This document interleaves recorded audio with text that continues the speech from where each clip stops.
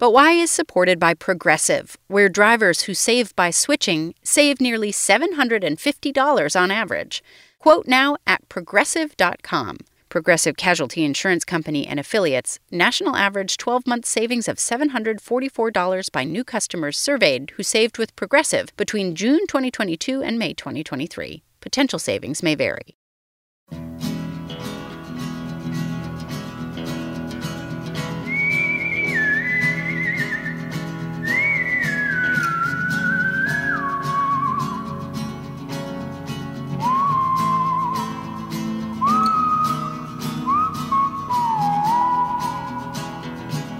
This is But Why, a podcast for curious kids from Vermont Public Radio.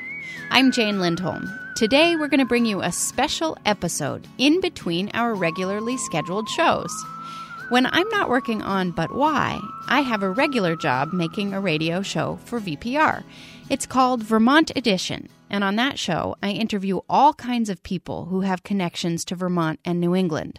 We talk about politics, breaking news, arts, culture, sports, and anything else you can think of. The other day, I got to talk with two brothers who I thought you might enjoy hearing from. Chris and Martin Kratt are better known together as the Kratts. They have spent the last 20 years making educational TV shows for kids that introduce you to all kinds of animals around the world. The show you might see these days is called Wild Kratts, and it's a PBS Kids show. They've also done shows called Zoboomafoo, Kratts Creatures, and Be the Creature. Martin and Chris spent a lot of their summertime as boys in a place in Vermont called the Northeast Kingdom. It's a very rural and still kind of wild part of the state up near the Canadian border. So we're going to play you my interview with them in this special episode. And they answered a lot of questions from kids who called in. Martin Kratt started our interview by telling me about how those summertime adventures in Vermont were really important in getting him and his brother interested in animals. We grew up in New Jersey, right? So we had some wildlife, but it was, box turtles in the backyard, frogs and stuff. And what we ended up doing, our parents ended up getting some property in Northeast Kingdom, and we would go up there as soon as school let out and camp out all summer long, so it was like getting water from the old farm well and just being out in nature. So we'd see porcupines, raptors, we really got to go wild and just run around and experience nature. Yeah, there was no building whatsoever. Yeah. So we had a pop-up trailer and a bunch of tents. We had a potty tent with a little portable potty in it. And that's pretty good, though. That's practically civilization. Yeah. So and we did. We lived there for 2 months. Yeah, and we learned a lot of things, like if you left your tent open during the day, by nightfall there'd be a lot of snakes inside. Really? Yeah, so you learned that by experience. We learned that, yeah. And so we did also you do that on purpose? Oh, yeah, definitely. Because it was an easier way to find snakes because they were all hiding in the grass, but if you left the tent open, they'd crawl in and then you'd see all the snakes. And I think also we got a lot of good training for our creature adventures, for camping out, because when we were developing our ideas for children's wildlife films for our first series, Kratts Creatures, we would spend 6 months camping out in the Amazon, in the Peruvian Amazon, So our early training in the Northeast Kingdom prepared us for that. I really believe it. You must have also had parents who tolerated this kind of behavior or who appreciated that their sons were going to open the tent so that the snakes could come in. And I don't know, did they enjoy that, Chris, or did they just tolerate it? No, they did enjoy it for sure. One of the reasons they originally came to Vermont was because they were into skiing. They were part of a ski club and a boating club. They were into sailing. So they liked the adventure sports that Vermont offered. So that was one of the reasons we were here in the first place. And we would bring our dogs up, and they were totally game at having one of our... we had a St. Bernard that really liked porcupines and never learned her lesson. Yeah. And a lot of trips, to the vet, taking out the deep ones, And we yet had a you dog became... We had a dog that had puppies underneath the trailer one year, and that was really exciting. And yet you didn't become veterinarians. Instead, you became I almost TV stars. did. I was at Duke studying to be a veterinarian, getting ready for vet school. I wanted to do something with endangered species, veterinary medicine, but then I took a course on amphibian ecology where we just looked at all the amphibians, the frogs and salamanders in North Carolina, and I was taking a course on a video course too. So I ended up making a video about hellbenders, which are 3-foot-long salamanders that live in the Appalachians, southern Appalachians, and that kind of switched my thinking, To TV star. No, not at all. Really, just because at that time we realized that was like in the late 80s, and there were no kids' wildlife shows, and we were talking, and we realized their kids are the number one group of people who love animals, and nobody's making a show just for them. So that's kind of how we got on that track. And our goal was to just introduce kids to all the amazing animals with whom we share this planet, and so they could learn about them and hopefully, get a connection with them that would last a lifetime. So that's something we could do for endangered species, and then all the kids who watch our shows, who knows what they could do. Here's a clip from the beginning of an episode of Wildcrats, focusing on rhinos. The rhino's horn, its impressive size, and its charging power make the rhino one of the most impressive animals on Earth. Imagine if we had the creature powers of the rhino. What if? All right, now picture Chris and Martin Kratt have transformed into their animated alter egos to investigate the powers of the rhino, and we are deep into this world of the rhino now.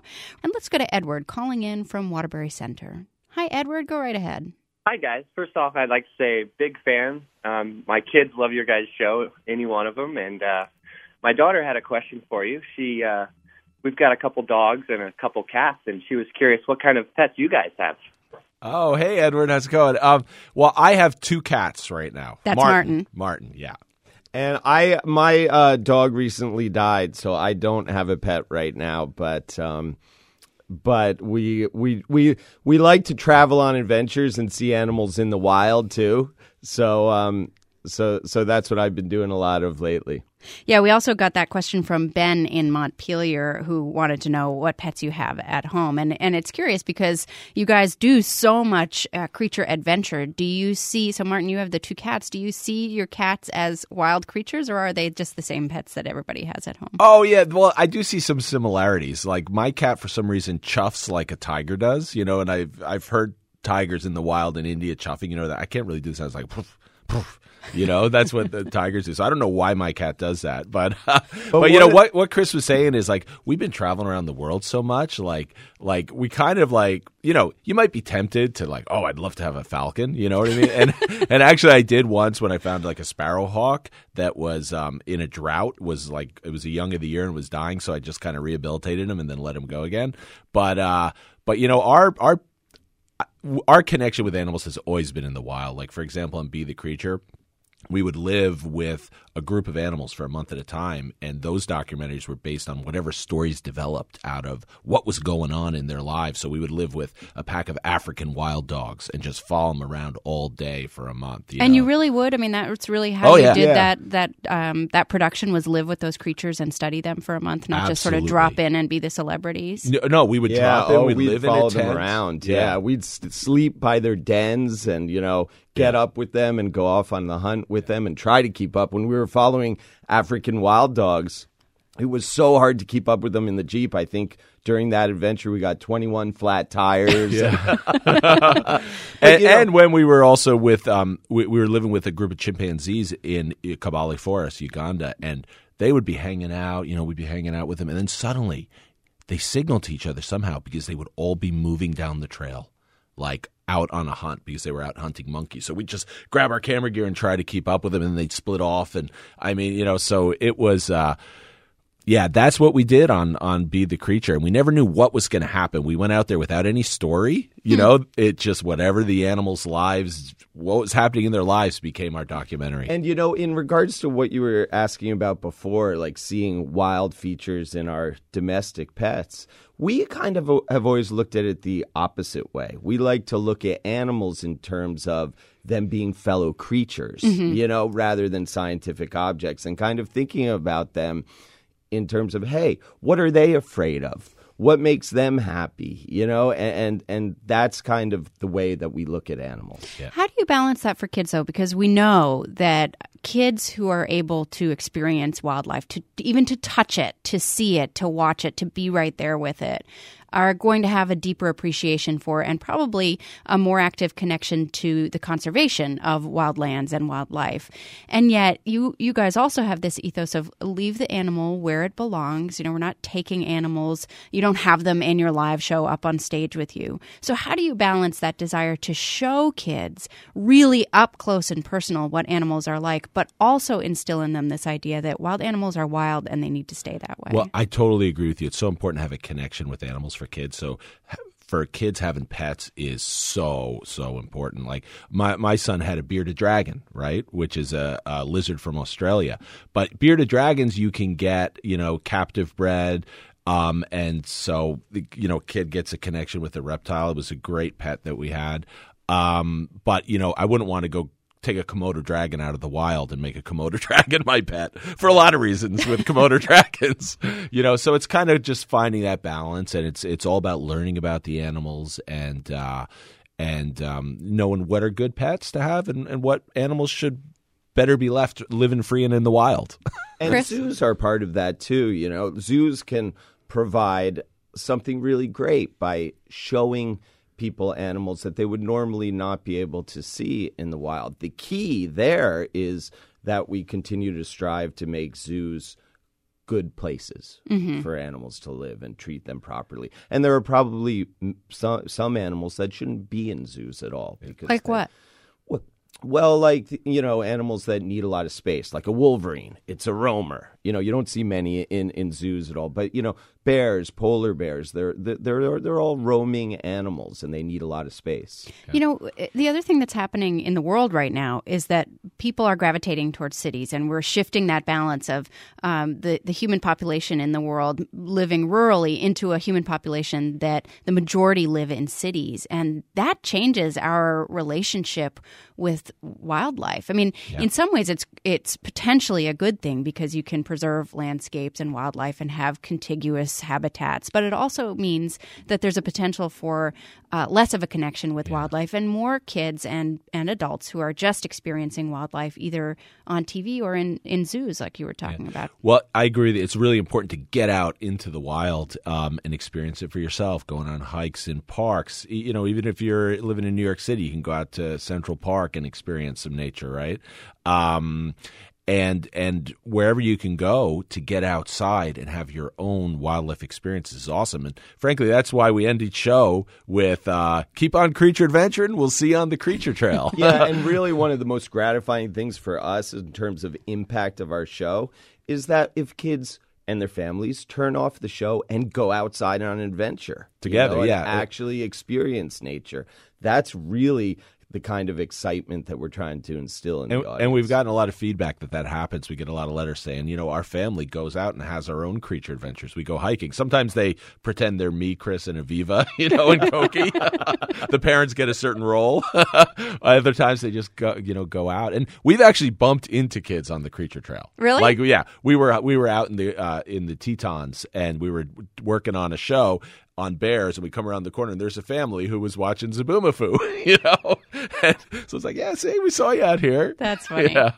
Well, and you also have kids who give their own money and families who give their money to you to help conservation and who say, this is really important to you. I'm taking that money out of my piggy bank, and I'm going to give you my $3. You tell the story of the kid who gave you $3.17. Yeah. And that actually inspired us to do a big project during the Zoboomafoo time where we did a national tour where we did shows at zoos, and the Gap Foundation and Old Navy supported that. And for every kid that came out, they made a donation, and we raised over $1 million through Kid Action. It was actually the kids who did it by coming out, and we our nonprofit Crap Brothers Creature Hero Society purchased wildlife habitat for grizzly bears out on the Rocky Mountain front in Montana, and so that land is just protected for mother grizzly bears coming out of the mountains and giving their cubs, some sustenance in the spring. There's also wolves and everything there too, so it's really a really important piece of wildlife habitat, and kids protected it. And kids voted on what animal they wanted to help. We did a online survey and a survey throughout the tour, and they wanted to help grizzly bears, and so that's what we did. Is that what you expected? Did you think No, grizzlies were going to win? No, we just hoped they were going to say like manatees, because how could we buy water? Yes, grizzlies Water are habitat. We got a question from Erica, who is watching our Facebook Live video and asks, Martin is wearing blue. Is Chris wearing green? It looks like it. Do you wear blue and green every day just in case someone recognizes you? And what Erica's referring to here is that you wear blue and green on your shows. And Martin, you always wear blue on the show. Well, I can tell you one thing. I don't wear green. Ever. That's Chris's color. So do you do this out in public? You purposely wear the colors you're supposed to wear? Sometimes when we're out doing stuff related to Wildcrats, for sure, because it gets confusing. If I'm wearing green and he's wearing blue, or if I'm wearing red, it just doesn't make sense. But this is radio. You didn't have to dress in character. Well, we like our colors. We do like our colors in real life. Yeah. I mean, we've been caught wearing a different color before, but... Let's go to some of our kid callers. Aiden is on the line with us from Morrisville. Hi, Aiden. Go right ahead. How fast do peregrine falcons go? Okay, so Aiden, you're asking how fast do peregrine falcons go? Do you guys? So you're getting some tough questions on the fly now. Do you know how fast? Oh yeah, we know. That's a good question. They can go about 220 miles per hour in a stoop, and a stoop is when they tuck their wings and drop from the sky like a stone. And so they're harnessing like a missile.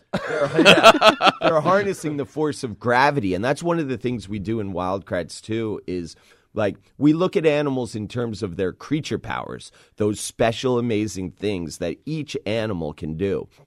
And they're often tied to a science concept. Like in this case, great question, Aiden.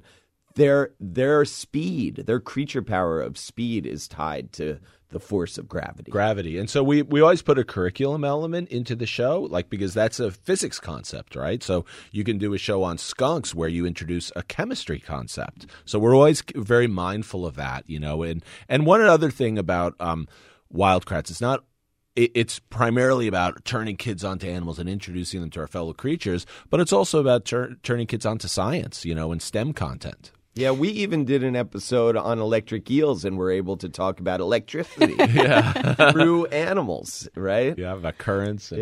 How much do you know when you're starting out, and how much do you have to do the research? I mean, you must have a body of knowledge now that helps you, and animals that you can think of, this is similar to when we looked at this other animal, and it's a very similar, biology or chemistry, but you must also have to do a lot of research and have a team that does some research with you. Oh, yeah, and every episode we do, every animal, even a familiar animal, we learn something new. One great example is walrus, which was one of our first episodes of Wildcrats. I was amazed when I was working on the script and the research that walrus have this thing called a pharyngeal throat sac that they can blow up. And it's like a built-in life preserver that allows them to float on stormy Arctic seas and take naps. Whoa, I didn't know that. I didn't know that. And I knew a lot about walruses, I thought, right? So every episode, we're learning something new, and it's so exciting. And then we can share that with kids. And we really try to find a lot of information that you won't find in, the general texts.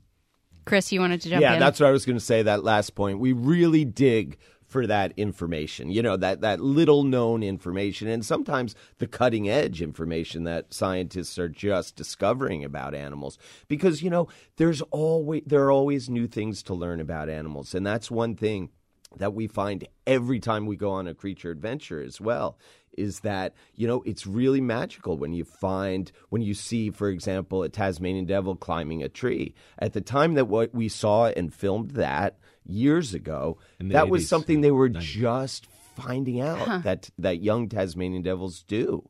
To get away from the older ones. To get away from the older really? ones. That's why they're doing it? Yeah. And to get high to smell out the carcass, but also to get away from the older ones. And if you're ever on Komodo Island, check it out, Komodo dragons, you'll notice you only see big ones walking around, right? And you're like, well, where are all the Komodo dragon hatchlings?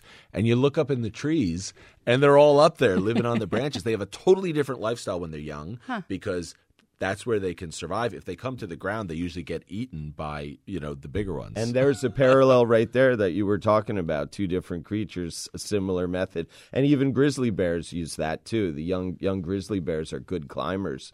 Yeah. Male grizzly bears are always out to get them. Mm. Yeah. See, we're all learning something new here, and more to come with the Kratts as we have this conversation wide-ranging about their influences, how they do their work, but also we're getting a lot of kids and adults who have some animal questions, and you are welcome to share them. We are going to put them to Chris and Martin, see how much they remember about all of their adventures over the last 20 years. But first, a message for the adults who are listening. Support for our program comes from Oak Meadow, providing secular, student-centered homeschooling curriculum and a teacher-supported distance learning school for K through 12. Oak Meadow has encouraged kids to follow their curiosity and uncover the answers to But Why for 45 years. To learn more, visit oakmeadow.com. Today we're talking animals with the Kratts, Martin and Chris. They are known to legions of children and former children and parents of children and parents of former children as the hosts of several popular TV shows that have introduced kids to the remarkable world of animals. Mary posts, seeing Martin and Chris brings back so many great memories of watching Zoboomafoo with my son who is now 20. We had so many good laughs from the many times you both fell into large mud puddles. Yes, that happened very often. Yes, and there was often a closet that remarkably never got cleaned, and things kept falling on you all the time. We call them crap falls. On that note, we actually got a note as well from Angela, who posted on my Facebook page saying, my now 19-year-old texted me when he found out that Zoboomafoo had died because he was so sad. He loved the Kratts. So Zoboomafoo was a lemur, and you had a puppet lemur, but you also had a real lemur who was a character and was Zoboomafoo. Can you describe a little bit for people who are less familiar with Zoboomafoo how that worked? Well, Zoboomafoo came out of when I was at Duke. They have Duke Lemur Center where they breed endangered lemurs in captivity, and because there's Madagascar, their only home is losing a lot of habitat, and so I was a student keeper, feeding all the lemurs and everything, and then we went off on our adventures, and one of my professor, Pat Wright, she had discovered the golden bamboo lemur in Madagascar, a new species in the 80s. It was like crazy that happened, right? She's just so amazing. And so Chris and I went to her research station to do some videos on lemurs. And that was like kind of our second expedition when we were trying to get Kratts Creatures off the ground. And we did Kratts Creatures, and then years later, we were like thinking about our preschool show, and we came back to lemurs. And so when we filmed it, Duke is where we went to film Jovian, the lemur, the real live lemur, who was Zoboomafoo. So we basically took the set of Animal Junction down there and set up a set where we could film under a big circus tent where we could film Jovian jumping all over the place. So Jovian was the main lemur, but his mom, Flavia, and his dad Nigel also sometimes filled in for him. So it was a family of three lemurs that were the real Zoboomafoo, and then we had the puppet in the studio, and we kind of intercut them, So Jovian lived a long life, and he had a lot of kids and grandkids, and they were actually featured in his obituary. Jovian leaves. I think it was like 9 children. Yes, exactly. 20 grandchildren, 2 more on the way, or something. And he was that. a really gentle lemur. He was awesome. Yeah, we had a lot of good interactions with him. Let's go to Cadence, who's calling in from Windsor. Hi, Cadence. You're on. What's your favorite animal that you did an adventure with? Ooh, yeah. So good. what's your favorite animal adventure? Nathaniel in Norwich, who's 8, also wants to know what your favorite creature adventure is. So Cadence and Nathaniel are both really interested. Our favorite creature adventure or our favorite creature that we haven't adventured with yet? Oh, well, why don't you give us both? Well, I'll do one of our favorite that we've done. Yeah. One of them, I mean, there are so many, it's really hard to pick. But one of them that comes to mind is when we were swimming with spotted dolphins in the Caribbean. And these were wild dolphins, not trained ones or anything. But we jumped in the water, and you start swimming as actively as you can. And they're such smart, curious, fun-loving animals that they came over, and they started copying our moves. If we did a twist in the water, they would twist. If we did a roll, they would do that roll. And they were basically playing with us for a while. And that's really special. when a wild animal comes to check you out and play with you. And they decide that they want to play with you. Exactly. So, Martin, what about for you? Well- Either maybe an adventure you haven't had? Yeah, for season 6 of Wild Kratts, one animal that I really want to do an episode on and a creature power suit of is the snow leopard. I've been dying to get there to see the snow leopard because they're a really cool big cat. But they're hard to find. Yeah, really hard to find. Yeah. So do you really think you're going to be able to do that? We're going to try. Yeah. I mean, when we were first starting out with Kratts Creatures, we went looking for the giant river otters in the Amazon. And we went way, way upriver where if you'd gone a little farther, there were uncontacted indigenous people still, and you weren't allowed to go there. And we found there were only 5,000 in the world, and we found a whole family of giant river otters that we would that we basically followed around in a little boat and filmed. And that actually became the pilots for Kratts Creatures. They're featured in the pilot. Yeah. We got a question from Liz who says, my 3-year-old wants to know, what's your favorite Vermont creature? Oh, that's awesome. I'd have to say the fisher. Really? I've seen 2 fishers in all my time here, and they are awesome. They are awesome. Yeah, they are really. I've and they're never seen one in the misunderstood. wild. No, I've seen 2, only 2, in all the time. So, keep looking, you'll get lucky. But they are a misunderstood creature. They are not cats, for one thing. They're not cats. They're big mustelids, big weasels, and they're just really, really spectacular creatures. So I'm very pro-fisher. Chris, do you have a favorite Vermont creature? I'll go with the goshawk. Oh, Yeah, they're really cool, and I get to see them fairly regularly around my place here. It's really, really interesting to watch. One time I watched them hunt a mourning dove, and it was just spectacular. See, you guys are going predator. My favorite Vermont What is creature. it? Yeah, what's yours? The eastern salamander, the red aft. Oh, yes. I mean, they're just so beautiful. Those and when they're on land like that Yeah. bright orange color, and then you Right. can see them get big and turn a little bit darker and get ready to go back in the water. And I learned recently, sorry, this is host prerogative here, about something called the Unken reflex. Have you ever seen this? No, So what is when it? We'll when put a it on our show. salamander is, crawling along and then it thinks something is going to come and get it, it curls up Oh, into yeah. like Oh, a yeah. U Yeah, shape. Right. And I one time saw it and thought that somebody had ridden over this salamander with a bicycle because it looked like it, had looks just like that. But it's actually a defense mechanism that they do, partly to look dead and partly to show that they're sort of bigger and scarier. yeah. than Well, they it thought. worked on you. It totally worked on me. I ran away. Liz, good question. Let's go to Parker, who's calling in from Cabot. Hi, Parker. You're on the air. I had a question of have they ever transferred an animal to another habitat so they could live better? Well, Oh, one good one, thing we Parker. did while filming for Wild Kratts relatively recently is we had the opportunity to re-release a Florida panther back into the wild in the Everglades, Yeah. and they are super endangered animals. And I'll tell Actually, you, that's in our Florida Panther episode. yeah, it's in the live episode action about part. Florida panthers. Yeah, have you And- seen that one, Parker? Yeah. Awesome. Yeah, good. Yeah, that was spectacular. Watching that panther run back into the wild was amazing. Actually, and that reminds me, I think maybe my favorite is catamount, my favorite Vermont animal. How did I forget that? That's good. Because they don't live here anymore. I think they do. I'm pulling for them. Yeah. Actually, we did a Tasmanian tiger episode, and I don't know if you heard the recent reports. That they have sightings, credible sightings in northern Queensland now. Wow. Yeah, so who you, knows? And You it's don't true. know. I mean, there may be Yeah. catamounts that are passing through, secretive. not yet a breeding population, but you think they're coming back? I think Martin? so. All right. Yeah, All right. I hope so. Linda in West Glover sent us a note to remind us that Wild Kratts isn't just for kids. She says, I'm 75 years old and I'm addicted to the show. I discovered you a few years ago. I traditionally watch the PBS NewsHour every evening. Then I used to switch over to one of the major networks to get their take on the news. One night, I got so frustrated with all the advertisements in the network news broadcasts that I started clicking around to different channels to see what else was on. I discovered Wild Kratts and I was instantly hooked on the show.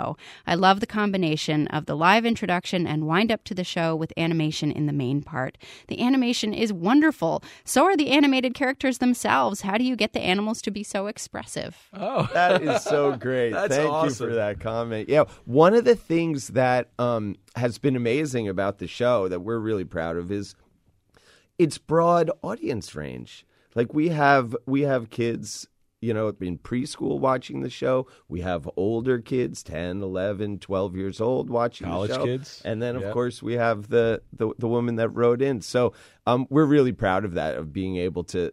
It's unusual for a show and being able to reach so many people. Yeah. But if you love animals, you love animals. Doesn't matter what age, right? All right, so there's that. There's the Yeah. love of animals. But we also got a note from Daria who says, my kids were big fans of Zaboomafoo. My mom friends used to joke, the kids watched for the Leap and Lemur, the moms watched for the Krat brothers.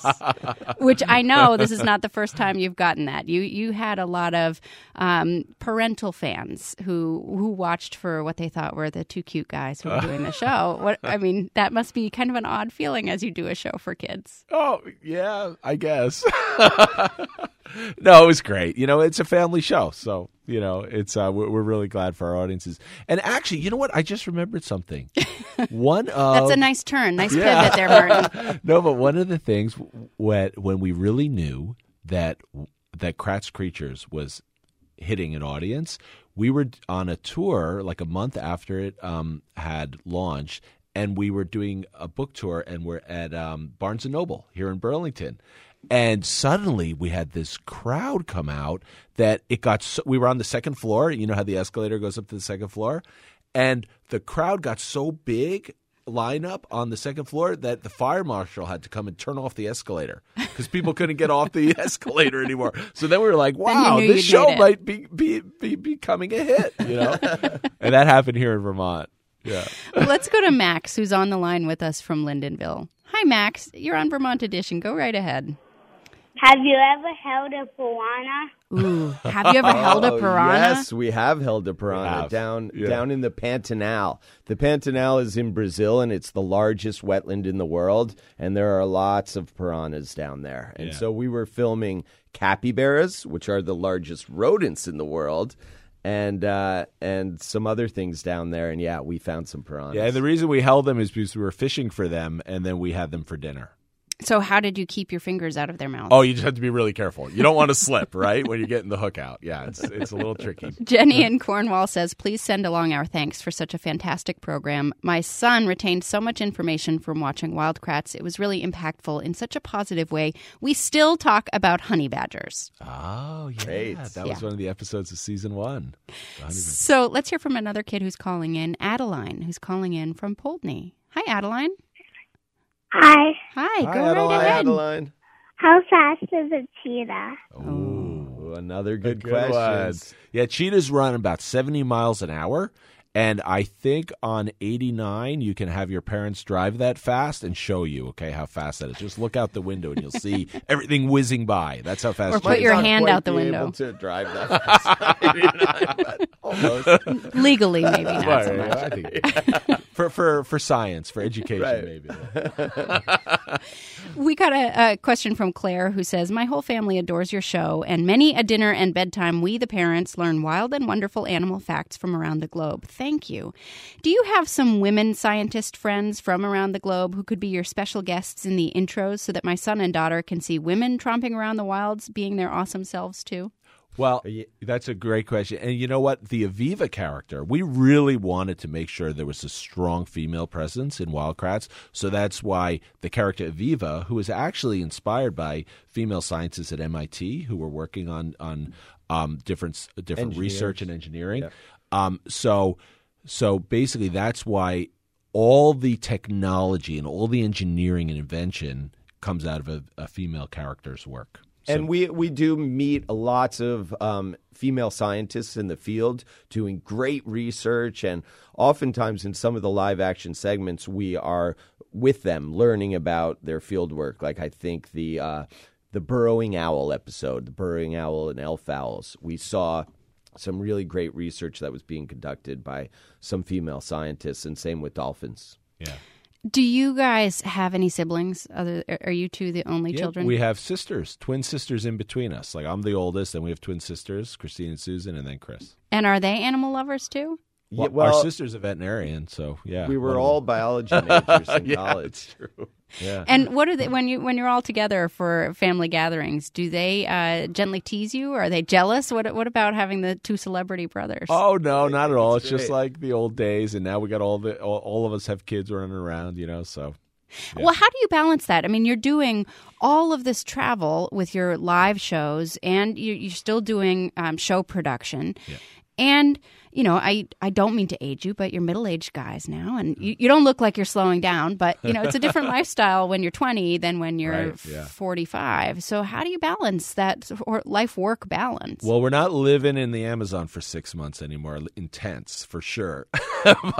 but you know, actually, that having our own kids kind of played a part in the development of Wildcrats. I mean, it was kind of two things.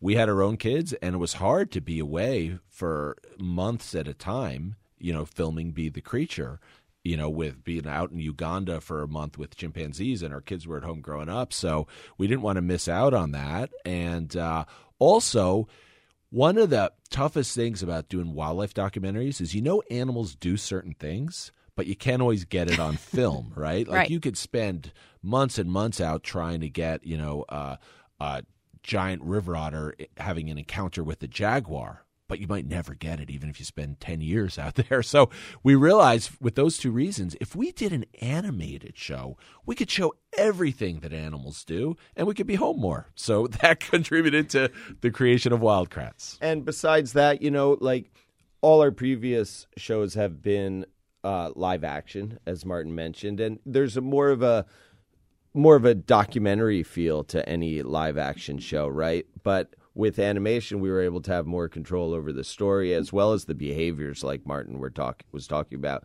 We can have creature power suits and villains, and so you know, all those things contributed. And a lot of Wildcrats is about really putting yourself in the place of the animal. What if I could fly like a peregrine falcon? What if I could swim like a sea turtle? You know, and so really the creature power suits are a representation of that, like experiencing these amazing abilities of animals. And that's at the core of Wildcrats. And how involved are you then once the animation part of the story takes over? Well, Chris and I write all the scripts, and then we have a great team of researchers and researchers and animators who bring it all together.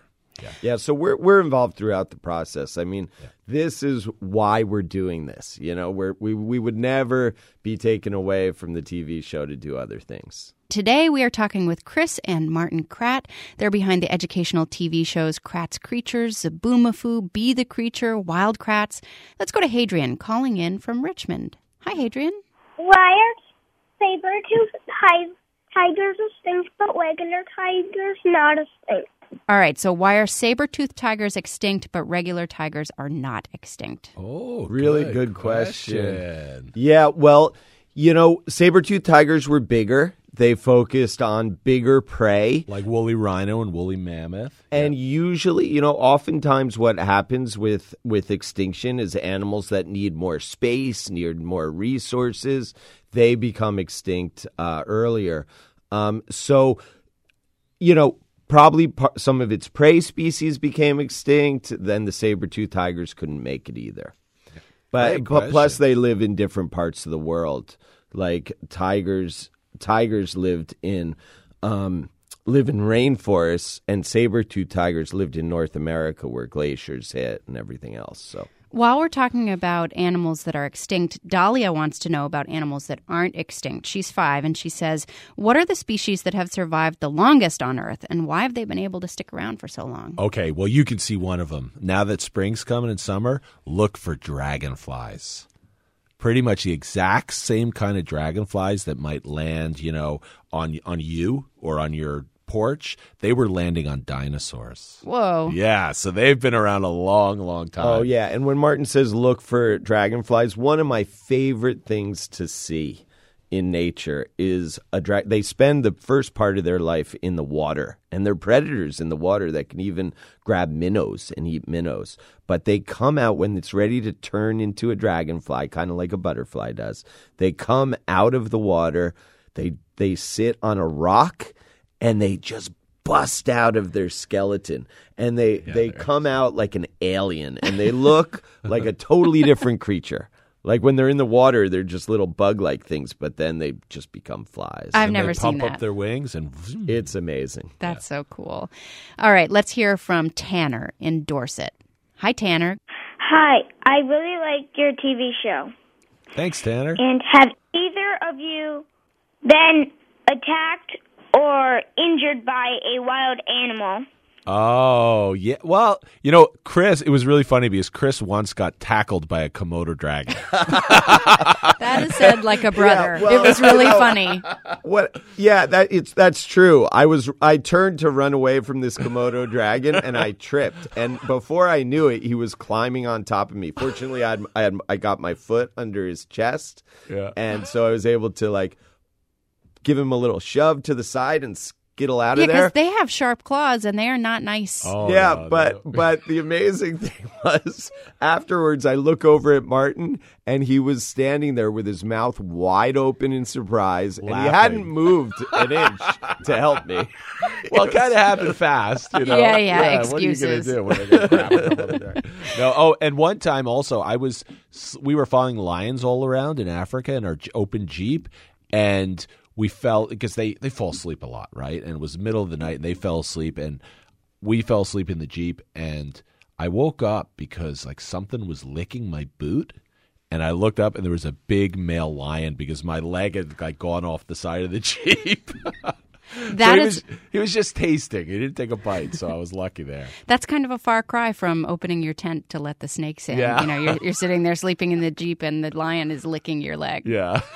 Pretty good life, though. Pretty good life that you guys have had yeah. so far, and pretty amazing adventures that you're also able to bring to kids. You're going to keep doing this for a while? Oh, yeah. As long as we can. Yep, absolutely.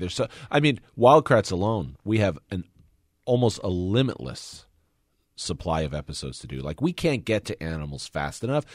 Put it this way, one of our new episodes is on penguins. We're 138 episodes into Wild Kratts, and there are animals like snow leopards we haven't done episodes, pygmy marmosets. You could just rattle on and on. We got a great letter recently from a kid who was like, yeah, They obviously they don't understand the business of making TV shows and how much time and money it takes and everything. They said, I've seen all the episodes already.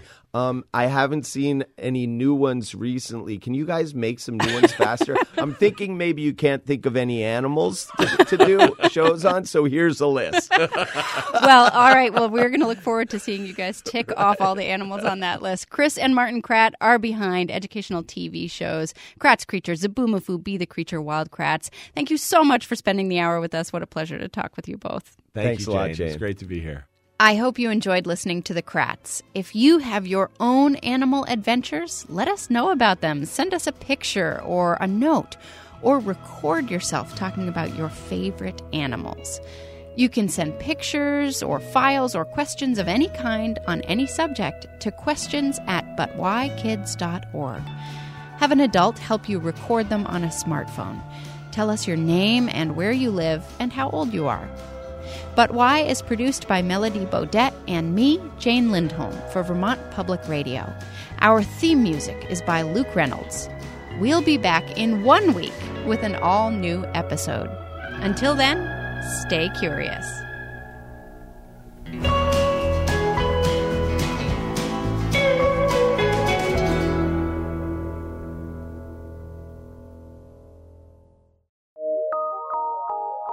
From PRX.